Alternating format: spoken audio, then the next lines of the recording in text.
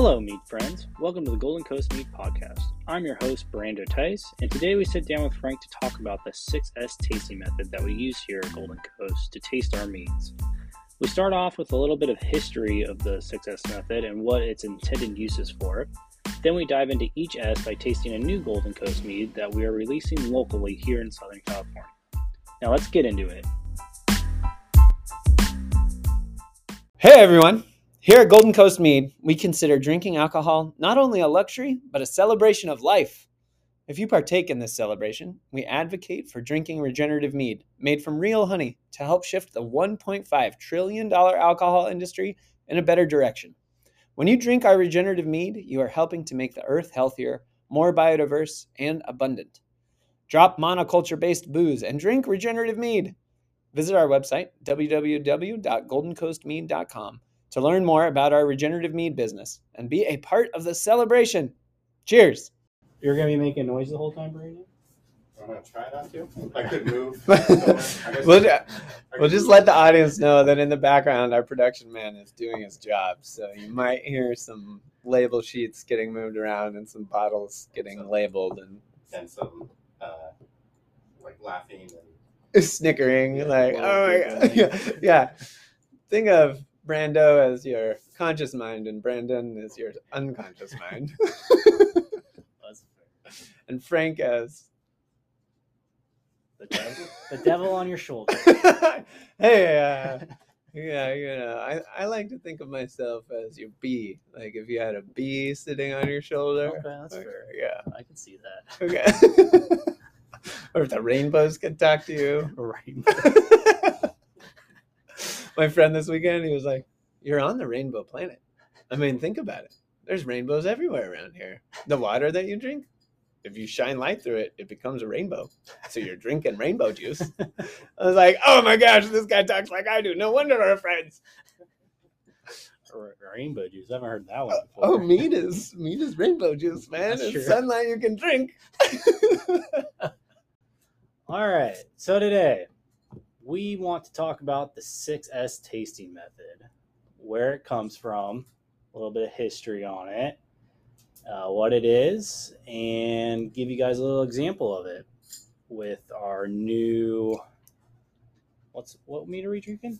We are drinking Mineola Sunshine Rain, or basically a semi-sweet organic wildflower honey traditional with Mineola, which is like a tangerine that grows here in Southern California with a really great lemony flavor profile. The juice was added post-secondary. All right. So that's what we'll be doing the 6S method with a little bit later on. But why don't you give us a little history on what the 6S tasting method is, Frank? Cool. So 6S tasting method is designed and shared to take folks who are like, okay, this whole sitting around and like nerding out over how something tastes, I don't know if I can really do that. And it's like, well, if you can remember the 6 S's, then you can sit around and nerd out over how something tastes. But hopefully that's to unlock layers and layers of enjoyment that have previously been occluded by our lack of awareness of our incredible body's capacity to sense things and enjoy things. So with the 6S method, we're going to basically work through all of the senses and how to engage with the mead so that we can really deeply enjoy it. And all you have to remember is that the 6 S's means sight, sniff, sip, swish, swallow, and savor. Some people add 2 more S's, making it 8 S's, which is the last 2 are smile and share. That part's pretty easy. Some people aren't so good at those 2 parts, but we're working on it. If we can get them through the first 6 S's, maybe they'll be better at the last 2. Hey, 2022, it's a lot easier to do that. Yeah, we're lucky. There are some folks who are still having a hard time. That's true. And they have deep mead traditions in those parts of the world. So I'm hopeful that the 6S method will turn into the 8S method and bring the world together. Okay. That's fair. Did you create the 6S method all on your own? Yes. Yeah. Yes, I did. Yeah, so we were teaching classes at UC Davis, and I'd get invited to all different kinds of presentations about mead, whether it was like a wine making group or home brewing group or the beekeeping groups. People were like, whoa, mead's a lot. There's a lot going on here. And I was like, okay, well, it ultimately comes down to what do you experience and do you like it? And people are like, it's a lot. You know, it's like being a kid and drinking coffee the first time. It's like, oh, what is going on here? Or, you know, dark chocolate, like these wonderful things that are super complex and multi-layered. But like when you're little and you try them, you're like, oh, this is so much. I don't know if I like it or not. So we broke it down into 6 unique elements of the tasting experience. And they're stacked in a way that you slowly acclimate your body to get ready to put the substance inside your body, which is a pretty big deal. This substance will become a part of your body. So when you drink this, you start by looking at it, then you go to sniffing it, then you go to sipping it, and all of those things prepare you for the next step, which is swishing and then swallowing, which is like a deep evolutionary protection mechanism. Our body has a mechanism in its brain that says, this drink could kill you.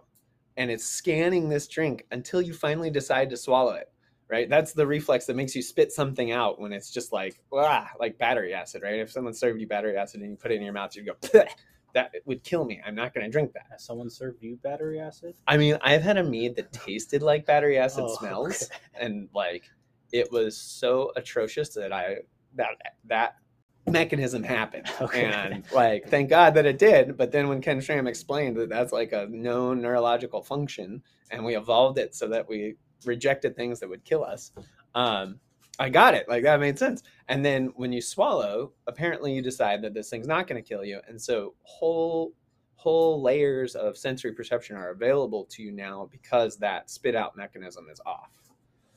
So that's the swallow piece. You're going to get more information there. And then savor is like bringing your attention to how you feel after you've drunk this beverage, which I think is a key thing that a lot of people overlook for a large portion of their drinking experience. And if they start to tune into that, then they can start to almost make healthier decisions in their drinking. Because if your body feels good after you drink something, it's okay to have more of it. If your body starts to feel bad, you should probably stop having it. But a lot of people just focus on the flavor up front, not the overall effect. So yes, I invented this, and I'm very passionate about talking about it. That's awesome. No, I know. That's good. So you invented it. It's a full scope method on how to savor mead. Yeah. And you can do other beverages with it too, right? Yeah. But we call it the 6S method of mead appreciation. Okay. PM Golden Coast Mead. Fair enough. No, I mean, we've seen some other people use it on like Instagram and stuff. And, you know, that's the thing about being a creator in these days. You want that attribution, right, man? No, you want people to be empowered, and you want people to acknowledge when they're using someone else's work. So hopefully I do that. If I don't, call me out on it, because I want to model that when we reference each other, we help each other, and we help build an alternative culture that can hopefully get us to the future we want to see, which is regenerative and joyful and empowers everybody. So let's start tasting. Great. We're going to open this bottle. So Mineola Sunshine Rain, a hyper-local product for the Mead people. Perfect. Cheers, brother. Cheers. 3 ounces is a good start? Yeah. All right. So 3 ounces is a good tasting pour. It's enough to enjoy, but not too much to get inebriated, hopefully. We're dealing with a 12% ABV mead here, so 3 ounces is a half of a serving of alcohol. And we like to say 1 to 2 drinks, that's not bad. 3 drinks, unless you're at a party, you might want to reevaluate your relationship with alcohol. So, and then what else? If you are having 3 drinks, you definitely need to coordinate your transportation. Fair enough. Okay, so the first S is Or not transport yourself. Just stay where you're at. Stay where you're at. Yeah. So, Okay. Sight. Right? Sight. Yeah. All right. What are we looking for in sight? Okay. So sight, you're talking about what you see, because your body is going to start referencing all the other things you've seen that look like this, right? So when I hold this up to the light, I see what color, Brando? It's like yellow, golden, Yeah. a little hazy. What do you think me. there, YouTube land? If you're just on Spotify, we're looking at a beverage and we're holding it up to the YouTube camera because we're recording these podcasts on video. So you can see the pictures. Maybe we'll put them in the show notes. I don't know how this stuff works, but Brando does. He's a wizard, ladies and gentlemen. Magic is stuff that people don't understand, in case people didn't know that. And when you learn things that people don't understand, you are on your journey to being a wizard. That's true. Brando has proven that he's a wizard on multiple levels. So this is, straw golden in color. Right? If you held up a piece of straw next to it, it would be the same color. Mm-hmm. And then we're looking at clarity. We're looking at carbonation, and we are looking at density. So bubbles are sticking to the cup. But there are some bubbles, right? Yeah, so, for sure. Yeah, that means it's not totally still. So it's mildly carbonated. Mm-hmm. And then cloudiness. We haven't talked about clarity. It's a little hazy, right? It's not super clear. Well, what is it? Okay, so clarity has some technical specifications. Okay. And first one is, can you hold your finger up to it and see your finger through the other side? No, I can't. The answer is no. So this is cloudy. Now, it's not murky. It's not like there's a cloud of gray haze floating in this, but it is technically cloudy because you can't see your finger. And then, like, if you can see your fingerprints, then we're getting to clear. And then if you shine a light into the beverage and the light looks brighter through the liquid, then it's brilliant. Oh, wow. Oh, yeah. Okay. So you can, like, hold it up to a light and, the light does not look brighter in the liquid. So it's definitely not brilliant. It's going to be cloudy. It's going to be straw gold. It's going to be petulant, or there's some kind of carbonation. And then we're going to talk about viscosity. So we're going to swirl the glass, and what happens? Well, we kind of get these bubbles stick. Yeah, we kind of get these sheets that hang on for a bit. They open up, but there's no real legs to speak of. So it's like a sheeting middle viscosity. When you say legs, what do you mean? Yeah, so if you take a high tannin, high acid, high sweetness mead and you run it around your glass, you're going to get these ropes of clear liquid that hold onto the glass and resolve after the mead has settled in the bottom of the glass. So Schramm and Bakulich know a lot more about this than I do, and Carvin too, Wilson. My understanding is that it is related to complexity and intensity, but they like to correct me whenever I bring that up. So I'm still learning. That's fair. What can one glean from doing the sight part of the 6S method when they're like doing it with mead? So like, what could one expect if like it's really bubbly? What can one expect if the viscosity is high? Yeah. What are some generalized things that people, if they're looking at mead and they're doing this first step, what are some general expectations tied to certain things? That's a great question. So that comes back to kind of that scope and scale question, right? Because you can go so many different directions, but you do start to witness certain characteristics and then start to draw expectations based off the characteristics that you witness. So in carbonation, which I think is a very straightforward, there's basically 3 options, right? There's sparkling, where bubbles are just coming. I mean, there's overcarbonated, where like it foams out of the glass, right? Or the bottle. Like, this happens in me frequently, especially home brew. Hopefully much less in professional commercial mead these days. But rapid evacuation, where there's so much carbonation in the bottle that when you open it, the carbon dioxide molecules are like, finally escape. And as they rush out, they grab other ones that are like super eager to come out of the solution because there's so many of them in the bottle that they then grab onto each other. And then you have a mead volcano. And that sucks. So that would be an overcarbonated mead. Then there's number 2, which is like carbonated or sparkling. And like there is a technical difference between carbonated and sparkling, where carbonated is forced carbonated and sparkling is the result of natural fermentation bubbles being maintained within the liquid. And that can be done both in bulk and in the bottle. So we'll leave that for now. Yeah. But basically, that's going to affect mouthfeel, right? If there's a lot of bubbles in the liquid, you're going to feel that carbon dioxide on your tongue, and it's going to be perceived as acidity in mead because the buffer capacity of mead is typically so low that a little bit of carbon dioxide results in a citric or a tart, acidic flavor. Like the difference between drinking a flat soda and a sparkling soda, right? A flat soda tastes a lot sweeter, whereas a sparkling soda is nice and bitey because that carbon dioxide is providing that acidic flavor profile. So the more bubbles you see, there's a chance for higher acidity in your cup. Yes, and brighter kind of bubbly tasting experience. And then petulant, which is this middle range between sparkling carbonated and still or flat. Right? Flat kind of denotes that you lost the bubbles. Still means that you intentionally didn't have bubbles in it in the first place. Petulant means there's some bubbles, so you're going to get some of that sparkly action, but it's not going to be popping on your tongue. And just then, a more mild version of sparkling. Yeah, and there's a few words to describe it. Petulant, not to be confused with petulant, which is an ill-tempered child.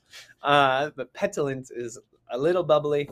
And the Italians call it frizzante, and other people call it crackling. It's kind of a fun thing to play with words if people are into that. And then the next one is still, which means that it's flat. There's no bubbles. And that means that it's going to be what you get. Like there's not going to be carbon dioxide bumping it around in your mouth and you know, creating whatever carbon dioxide dynamics are in a mead that would be petulant or sparkling. Okay, so I think my next question is, how is mead most commonly Served? Is it usually carbonated, or is it usually still, or is it just everywhere? No, I love it. Like that is a question that does not have a true answer. Okay. I mean, actually, I'm biased because I like sparkling and petulant meads more than I like still meads. Typically, there are amazing still meads that I will drink every time someone puts them in front of me. But if given the choice between two traditional or varietal honey meads, and one is sparkling and one is still, unless it's super sweet, I'm probably going to want it sparkling. Okay. And that's my own personal opinion. Because I think it brings out the floral characteristics of the honey and it creates a balance point for the honey, you know, perception of sweetness, and then also creates a counterpoint with the alcohol. So like the stool, the three-legged stool of mead flavor stands up because the carbon dioxide is there. But that being said, there are a lot of still traditionals out there. There are a lot of still dessert wines that are meads, or dessert style meads. And then because wine is just a cheap knockoff of mead made from grapes. So I'm trying to decolonize my brain from the Roman viticulture colonization. What you have in front of you is what you need to deal with. So saying that it's typical is kind of difficult. And I would discourage people from doing it until there's a global mead industry where there are like global brands that are known. Gotcha. And then we can talk about typical meads. Okay. So it's just different wherever you go. Just be aware of there is sparkling, there is petulant, there are still meads. And that's like a great question to just ask to calibrate your brain and to communicate with the person. Like I'm going to go to Scotland and there's a dude that makes mead there in Perthshire, like on the east coast of Scotland. And he makes still meads, you know, and he's like, oh, you make sparkling meads. And it's like, if I bring him some of my mead and I get to taste his meads, like our worlds are going to collide because they're fundamentally the same. We're both mead makers, but fundamentally different. Like we make sparkling petulant meads and he makes still meads. And so when we drink each other's stuff, like if I'm trying to compare it with my stuff A to A, it's not going to be a worthwhile comparison. But if I'm approaching it like his stuff is different, what can I learn from this? And you know, what can I really enjoy and potentially integrate into our craft here? And like he does a lot of wild crafted herbs and then uses local honey. And so like I'm super excited to learn about that and have that experience. All right, so that's sight. Let's move on to sniff. It's the next S, right? Yeah, I love this S.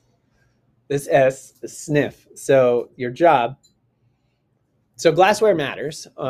These are tulip-shaped Belgian tulip beer glasses, and they're made for complex beers that actually have a nice aroma. The typical shaker pint that like a beer is served in at a bar sucks for aroma. It's made to actually make the aroma fall out because it was made for the macro beers, macro lagers of the world that if you smell them closely, actually smell like flawed fermentation. Oh, it's okay. Deep breaths. Yeah, and that's why like Coors has a indication of coldness on the can so that you don't smell those things. Like we're drinking this at room temp because that's where most of the aromas are available. And I love you, Coors. No, we don't. Like, okay, we love that you made a decent quality product available nationally and globally, but like you killed our ability to taste good things because we grew up tasting terrible things. I don't know if they're fully to blame, but there's someone. That's true. I'm sure that those people are like, this is good beer. Everyone deserves to have it. And as they scaled, they changed the grain bill from 100% grain to corn and rice and grain. And now it's like mostly corn and rice, right? And it's not even grain anymore. Fair enough. Well, anyways, we're using tulip glasses to smell the mead because it enhances aroma. Is there any other glassware out there that enhances aroma? There's a lot of glassware that enhances aroma.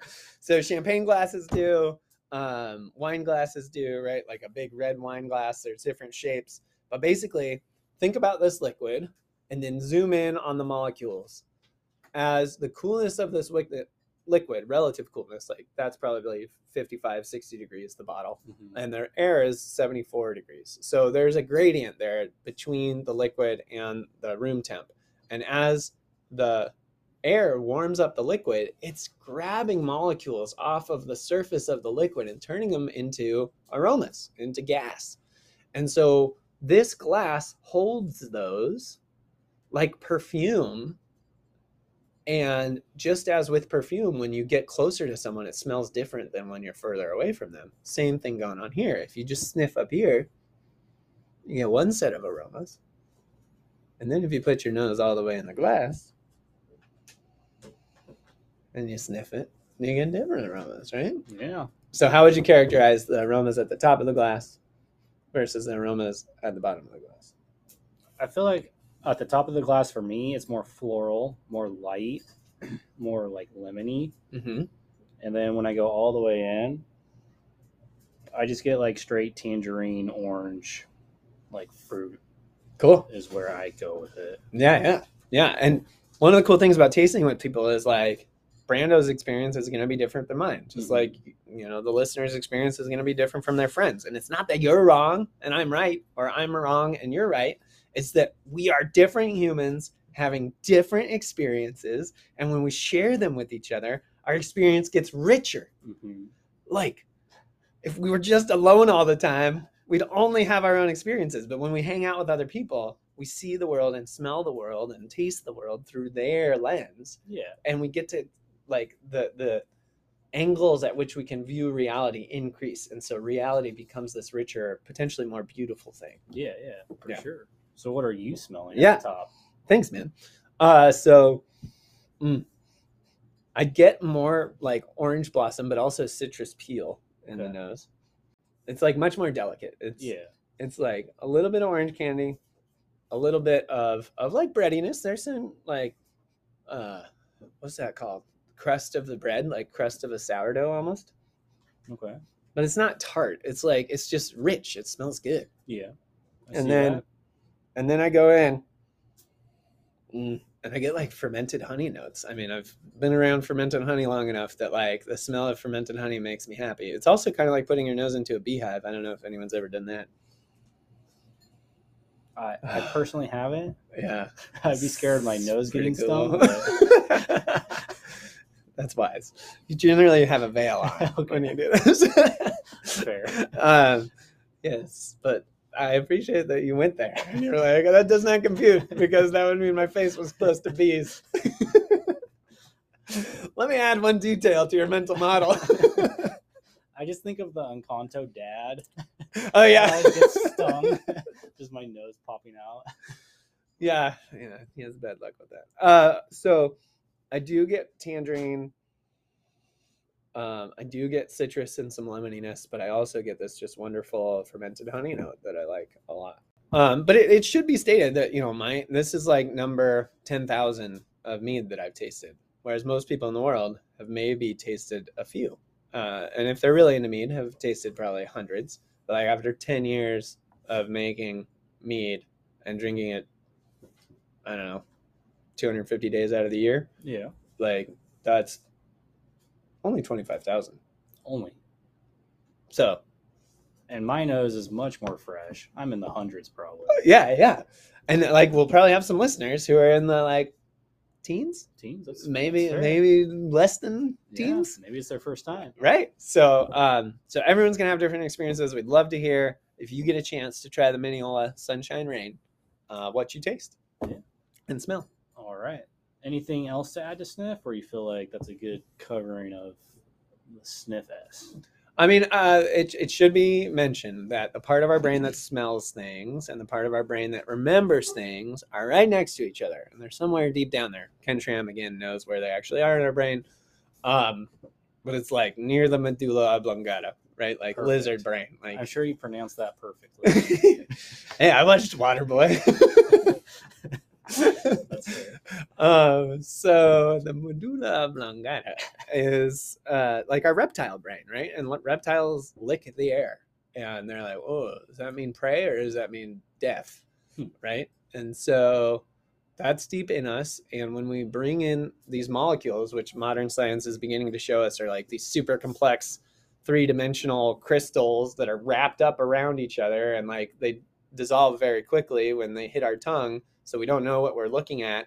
But recently they've been able to do this fractional geometry microchemistry where they flash freeze individual flavor molecules and then they take pictures of them and they're able to see that like, oh, tannin is this molecule that has a unique shape. Mm-hmm. And when it's an oak tannin versus a cedar tannin, they're shaped differently. Mm-hmm. And like our body has these receptacles for those flavors. Anyways, I can go for a long time about this, but the summary is when you breathe in this gas, it goes into your nasal cavity, and in your nasal cavity, your olfactory bulb, which is part of your brain, which is like a bundle of neurons, sits at this interface that has a little bit of flesh and mucous membranes, but then like the gas is basically transferred to the olfactory bulb. And your brain is getting touched by what you're smelling. Yeah. And so, signals are fired to your brain and they're like, oh, that's a smell. And it goes back to that smell things, remember things part of the brain. And your brain does this like reference check where it's like, I've smelled that before. Oh, it's lemon. Okay, cool. Oh, I smelled that before. Oh, that's fermenting honey in my case. But in your case, it's like. It's more coffee related probably with like the acidity of like an orange or a lemon is where my mind went. Right. So like. It's pretty cool. Like we're talking about your unique human history and my unique human history. And like, we're going to have this shared experience. And now we're going to have like a shared unique human history. That's true. So I think it's also important to mention that what you just described has an impact on the next 4 S's. Like all around, like it's more than half your taste essentially. Your olfactory is your sense of smell impacts what you're tasting with your tongue and your savor and your swallow and like all the way through it's impacting the whole experience and your hedonistic sense, right? So hedonistic evaluation is ultimately this question, do you like it or not? Yeah. And like ultimately that's your decision to make. And depending on what your references are, if like you're in a citrus grove and someone started throwing rotten citrus at you, you might like be totally averse to this mead. Yeah. But hopefully citrus experiences have been pleasant for you. And so when you drink this mead and like honey has been pleasant for you, and you're like, oh, this is actually a joyful, wonderful experience. Yeah. And my mind goes to coffee again, which is I've been on farms where when they depulp the cherry, they just have like mountains of like depulp cherries, Rotting cherries. Yeah, and it smells like a ferment, rotty, very terrible pulpy smell. And before I experienced that, I enjoyed natural coffees, which is a process of coffee where they dry the cherry on the coffee, and it produces a lot sweeter, fruitier cup essentially, rather than a washed where they just wash it off right away. Yeah. And so, but ever since that experience with that nasty fermenty pulp smell, whenever I smell a natural coffee, I always immediately go back to farms where they like have those large mounds of dirty fermenting pulp. And my experience with most natural coffees now are more negative than positive. Right? And it's because of that experience with that terrible rotten pulp on the farms that I have that experience now. Wow, dude. So A, B, like before A, it was good. Yeah, I did. After B, not so nice. That's where my mind goes. So yeah.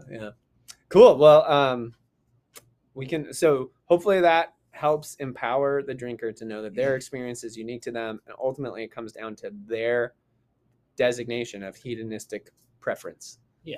Do you like it or not? No one else can tell you whether you should or shouldn't, and whether you're right or wrong. And all you can really do is tune in to that why and verbalize it as like, it's bringing me back to this experience, and it's bringing me back to here. And that's why, even though if I think about it objectively, it doesn't taste terrible, this is why I don't like it. That's so cool. So then I think there's a ground. So often one of the things that we love about mead is that people can meet in the middle, right? So if like one person drinks beer and another person drinks wine, and they've been having a hard time finding a drink that works for both of them, like mead is this third option that has some crossover potential between both. And when folks come together, if they come with an open mind and like a willingness to engage each other and the thing in front of them, there's a chance they're going to find something that makes them both feel good and enjoy their time together. Yeah. So we'd like to talk about meeting in the middle, but that requires an open mind, and it requires a sense of like respect and appreciation of the other person. Yeah. So the chance for mead to build bridges is literally like creating experiences together, and in a way creating like a shared mental awareness of reality. So meeting in the middle. Yeah. Okay. All right, on to sip. Now, do you want to describe this step? Yeah. So this is where first impression is key. With sip, you're just paying attention to that first note or set of notes that hit before you swish it around, before you swallow it, right? Like if you're doing professional tasting or really intense tasting, you'd spit right after that first sip to really capture that first experience. So you just like sip and then spit. Yeah. Okay. Well, and the French have a word for this in wine called the attack. And there's a cool study from UC Berkeley about based off the native language of the drinker, whether they're English speakers, Chinese speakers, or French speakers drinking the same wine, they have different descriptors for the same wines. Whereas Americans typically go towards like comparing to other fruits and flavor experiences. Chinese native speakers talk about like geometric and mathematical terms. Gotcha. Like angularity and roundness and smoothness. Whereas French drinkers talk about emotions like forceful or delicate or soft, right? Interesting. Isn't that cool? So the French would call it an attack. Yeah. But it's just like the first impression. What would the Chinese call that? I don't know. Okay. Yeah. If there's any native Chinese speakers, what is the Chinese word for the first impression of a drink? All right. So we got sip or attack. And we're just looking for that first burst of what our experience is. Yes. All right. All right. Let's Ready? do it. Okay. Cheers, everybody.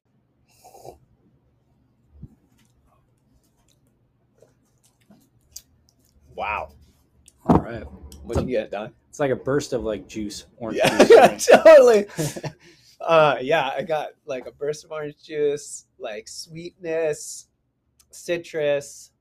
Yeah, tastes like honey and tangerine. If I try to do like a French like emotional word for it, it's like awake, like surprising almost. Cool. Yeah, it feels enlivening. Like like, oh, life is cool. Yeah, I'm at the beach. It's looking fun out there. If I think of it like geometrically, it's like spikes. But not like ouch spikes. No, not ouch spikes. Like I'm paying attention. Yeah, like I'm on my seat. Like heart rate spikes. Like, like you're sinusoidal. Going. Yeah. Cool. I'm into that. I would see it as wow. If you just do a little bit of aeration, it totally changes. Yeah.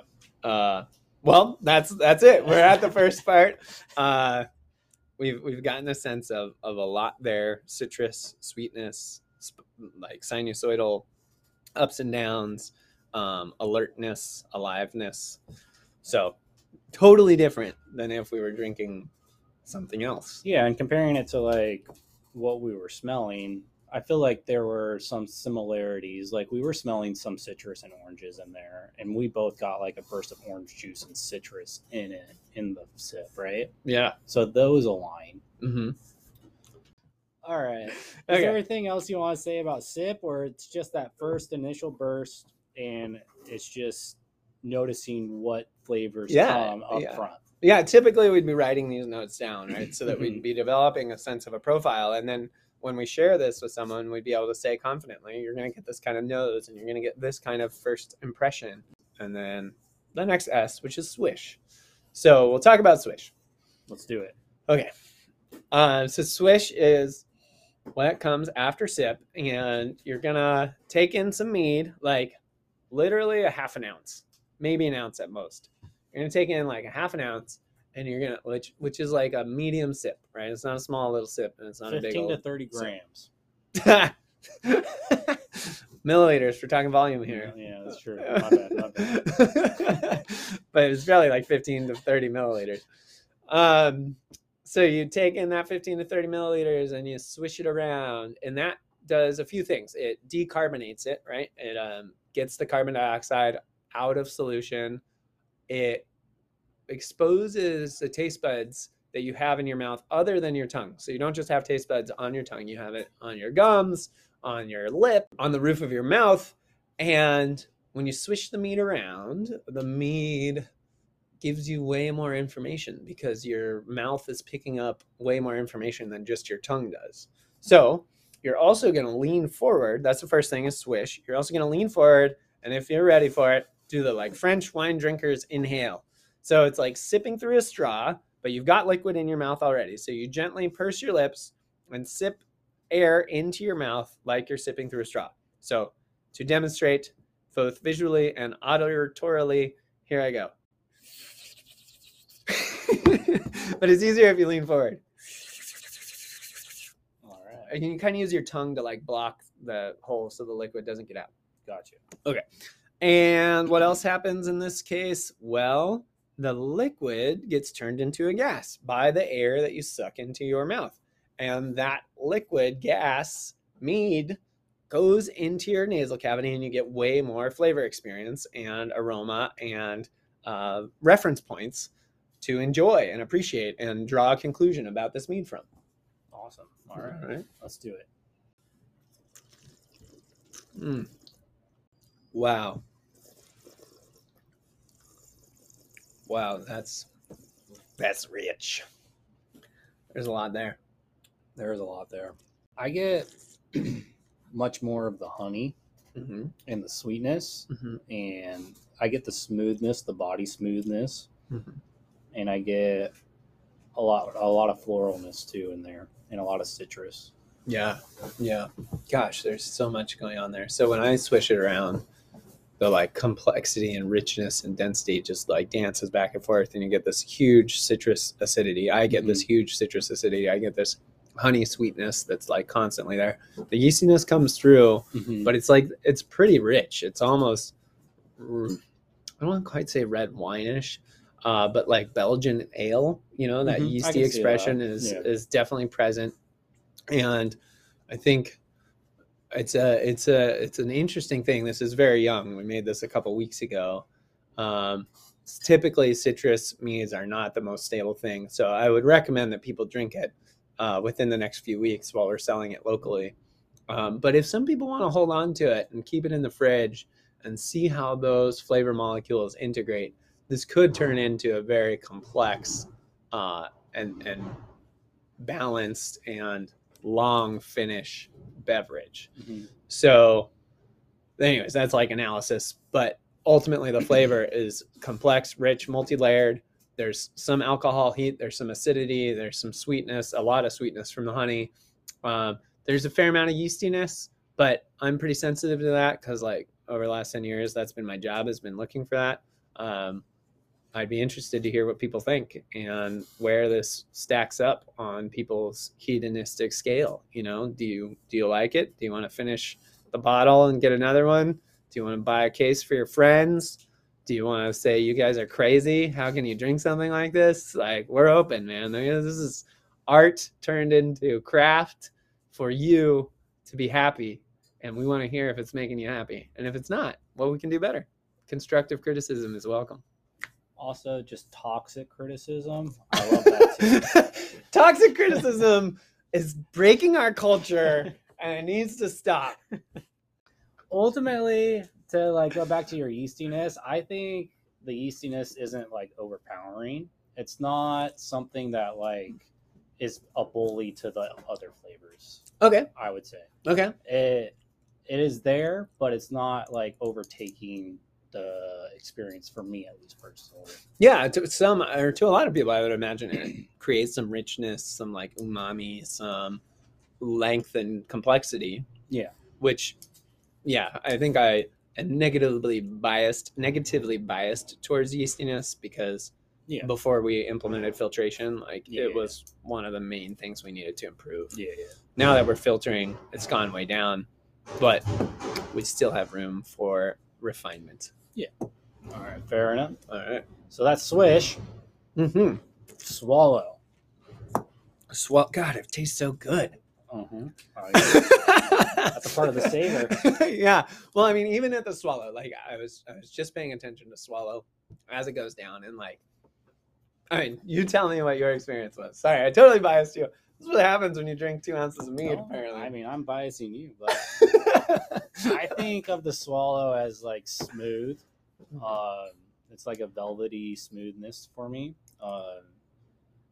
Once again, it reminds me of like OJ smoothness almost, where it's kind of like it's just clean and there's like a mild sweetness to it, mild tartness to it, but it's like it's so easy to drink. Yeah. And it's so easy to swallow and like just go for another sip essentially. Yeah. So I'm picking up what you're putting down there, and like acidity and alcohol are in balance with the relatively high amount of sweetness for our brand. Yeah. Right. But you know, this is only 3%, not even, it's 2.5% residual sugar. Maybe with the fruit juice added, it's a little higher, but we didn't add that much fruit juice to this batch. It's like less than, hey, Brandon, what's the percentage of fruit juice added to this batch? It's definitely less than 10. Less than 10%. So I guess 8-ish. 5 to 10. So if oranges are typically like 28 bricks, then added 2.8 to our 2. So we're probably at like 4.8. We could even take a measurement on that and figure that out. We're under 5 probably. Under 5, yeah. Okay, so swallow where we were. So your brain turns off the is this going to kill me mechanism and pays attention to these new flavors. And like when Brandon weighed in on the 5% residual sugar, it kind of helped place it because I was getting so much acidity, but also alcohol, but also sweetness, that it was like, oh God, yes, I want more of that. So whereas Brando would call that smooth, I would call it like really alive and dynamic. But maybe that's like good music.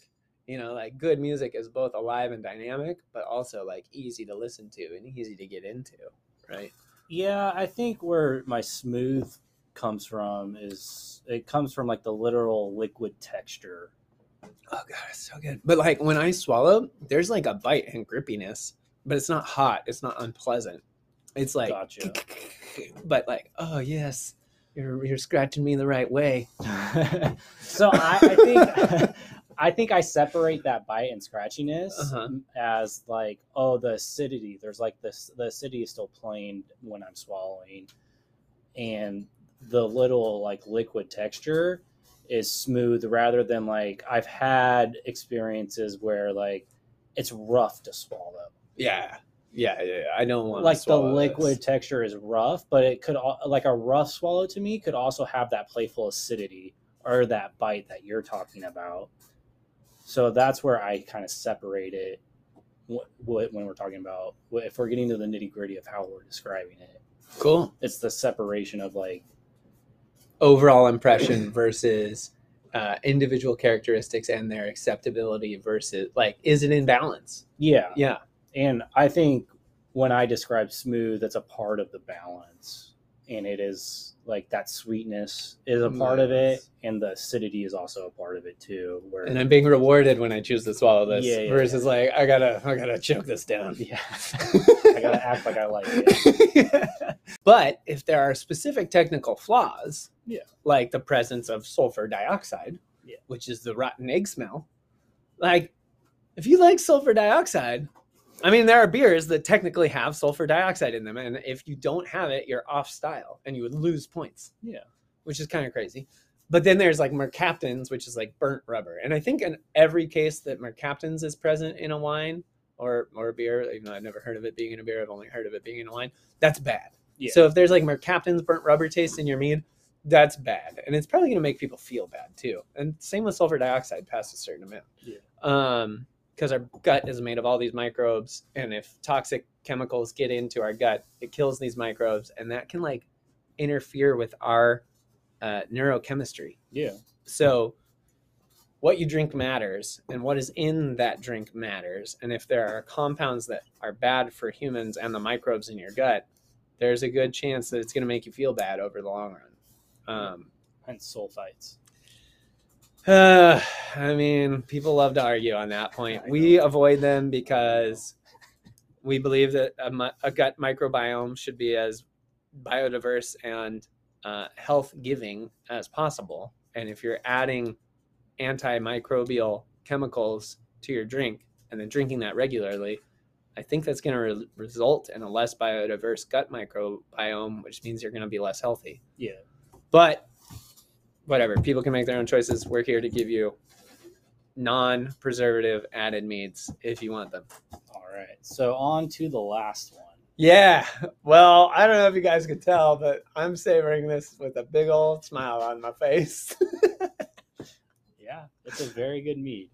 Yeah, well, I mean, I think we can make it excellent by investing in higher level filtration equipment, but that's me being our worst critic, which is one of my jobs here, chief mead theorist. What theoretically could we do better for this? But I think, it's like Baz Luhrmann being like, yeah, I wish Nicole Kidman gave a better performance in Moulin Rouge.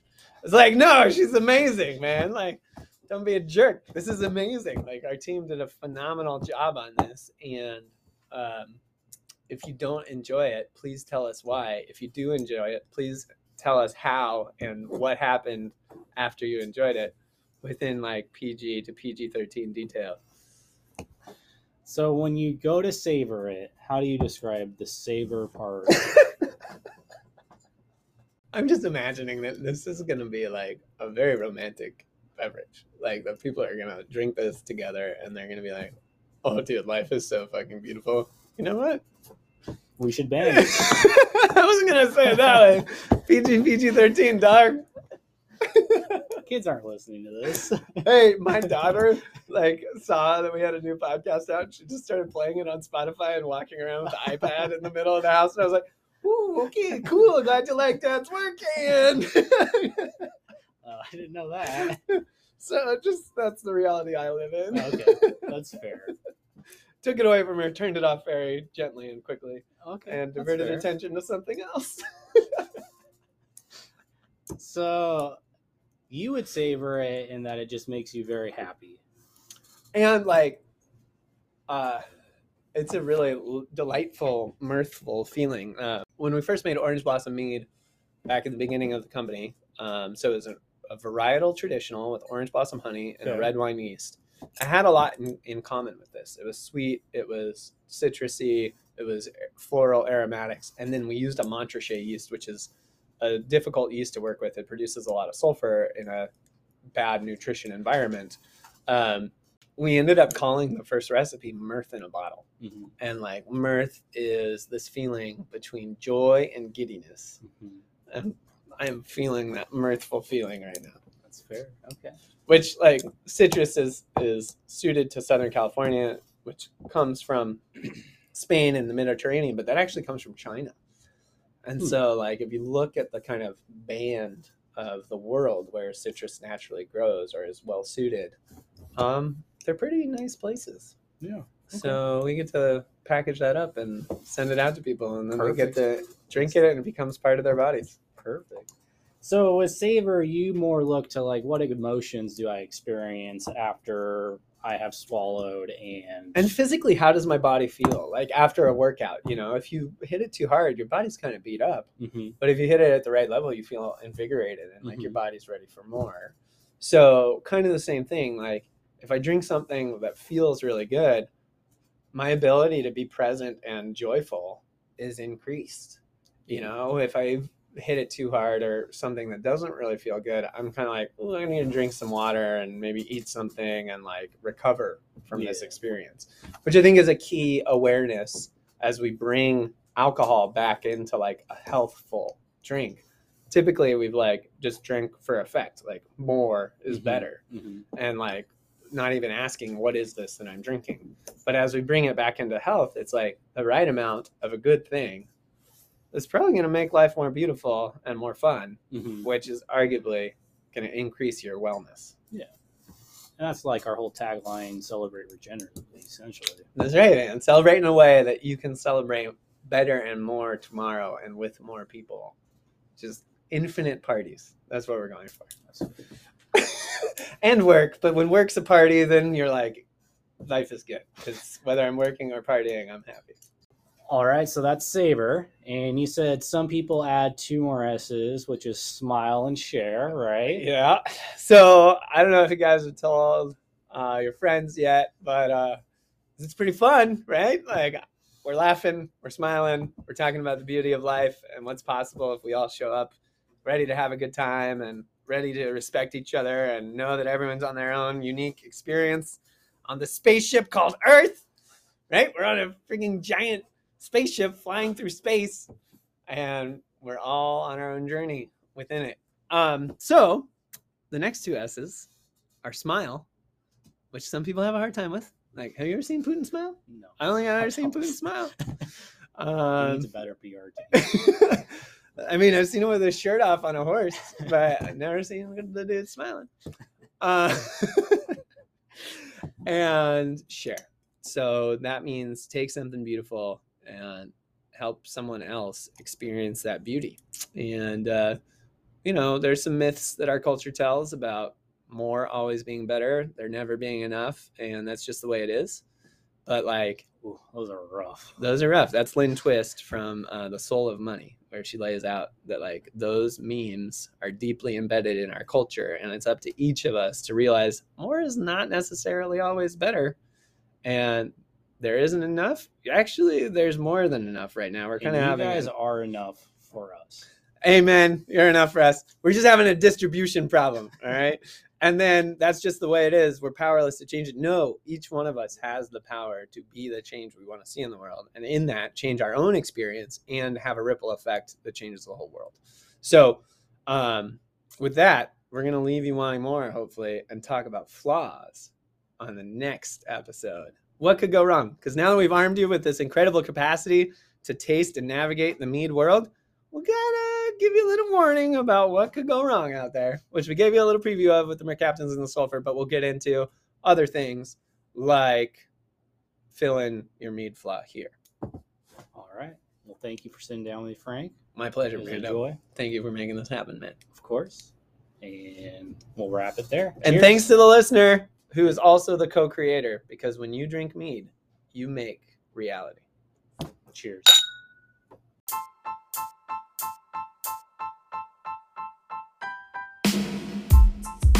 All right, that's a wrap on the 6S tasting method. Please don't forget to subscribe, rate, and review us. We appreciate all the support we can get. If there's anything you'd like to know more about, feel free to email us at podcast@goldencoastmead.com with your questions, and we'll try to answer them to the best of our ability for you. Now here's the weekly bee joke to put a smile on your face. Where do bees go on their holidays? Singapore. Mead out.